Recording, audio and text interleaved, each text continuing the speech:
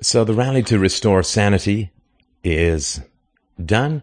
It was this last weekend. I thought it would be worth talking for a few minutes about what's really going on with that rally and with a very, very common theme within society, which is that the middle is the normal and any kind of certainty falls on the two extremes on the outside. I think it's very, very important. It's sort of like a bell curve, right? So the majority opinion in society is the norm, and anything which has any sort of certainty around the edges is considered to be the extreme. This is a very, very common and incredibly corrosive and destructive set of ideas. And I think it's really important to get where that comes from and why it is so prevalent.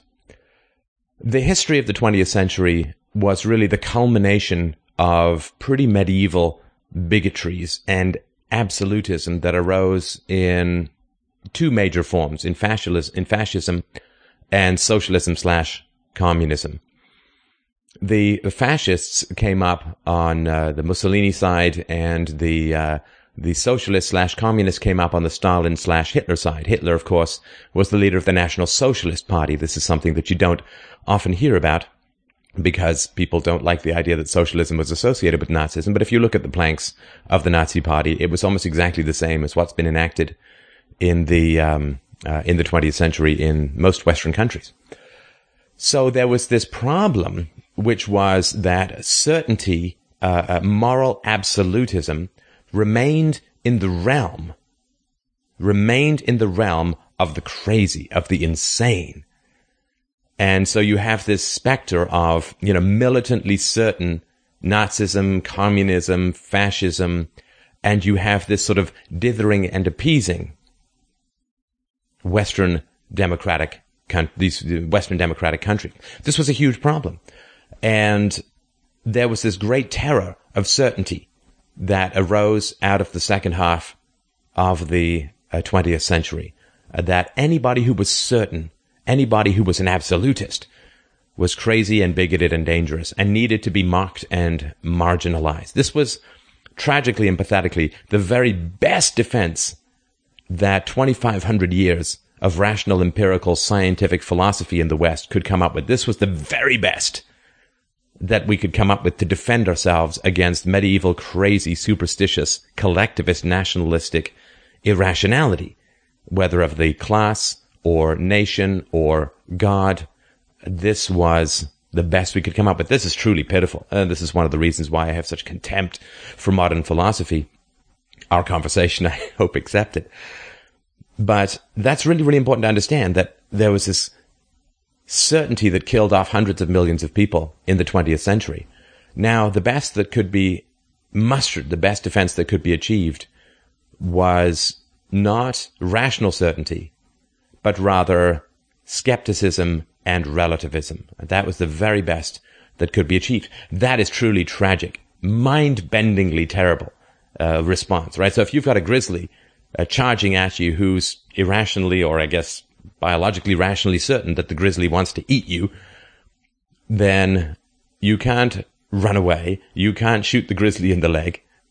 What you can do, if you're a modern Western philosopher, is you can just try and blow some smoke in the grizzly's eyes and hopefully get it confused and disoriented. That's the very, right? So this charging absolutism of crazy irrationality, right, laid waste to massive portions of the world in the 20th century. And the best that could be mustered was a kind of skeptical and snarky and ironic kind of relativism, like, whoa, anybody who's certain must be crazy. Anybody who's an absolutist must be mental. And this will never work. And this is a remedy that has been tried very many times throughout throughout Western history. There was, the separation of church and state. It came fundamentally out of the fragmentation of Christendom after the Protestant Reformation, where Catholicism was no longer the sole religion, for want of a better phrase. I mean, there was different orthodoxies, but Catholicism was the major religion and dominated society, and therefore the unity of church and state was not as dangerous. But when the certainty began to fragment into these different sects, right? Zwinglians and Calvinists and Lutherans and on, Anabaptists. Then what happened was you had a whole bunch of crazy people who were all certain and all disagreeing. For a more modern look at this, you can have a look at the Middle East. And so people became terrified of certainty, because certainty meant well-armed, bloody, fratricidal, genocidal civil war. I mean, if you look at the commonality of Western countries throughout the 20th century, you could really look at World War I and World War II as civil wars between medieval absolutism, which went in an unchanged line from the Middle Ages through to Germany in the 20th century, because Germany skipped right past it, the Enlightenment, because it was so enmeshed in religious civil wars. So the terrifying and terrible thing is that modern scientific philosophy can only provide goopy-eyed relativism in response to medieval dogmatic certainty.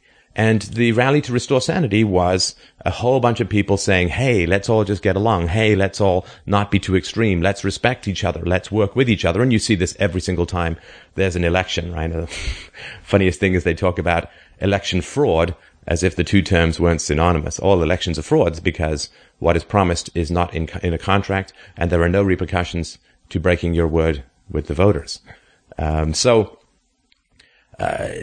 You see this afterwards, after there's a shift, right? So there was a shift in the House in the recent midterms. And so, of course, everyone's saying, well, now we need to work together. We need to put aside our differences. Of course, if there are no differences, then what's the point of having parties, right?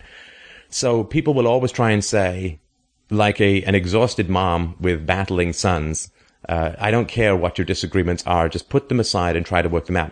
So if everything is opinion, which is the soul or soullessness of relativism, if everything is opinion, then anybody who's an absolutist is automatically crazy. They've lost perspective, they're an extremist and so on, because everything is just an opinion.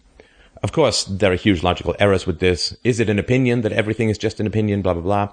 If everything is just an opinion, then every absolutist must be eternally opposed, which means that you have an absolute opinion about absolute opinions being wrong. There's lots of logical problems, but it's so common that we really can't see it anymore.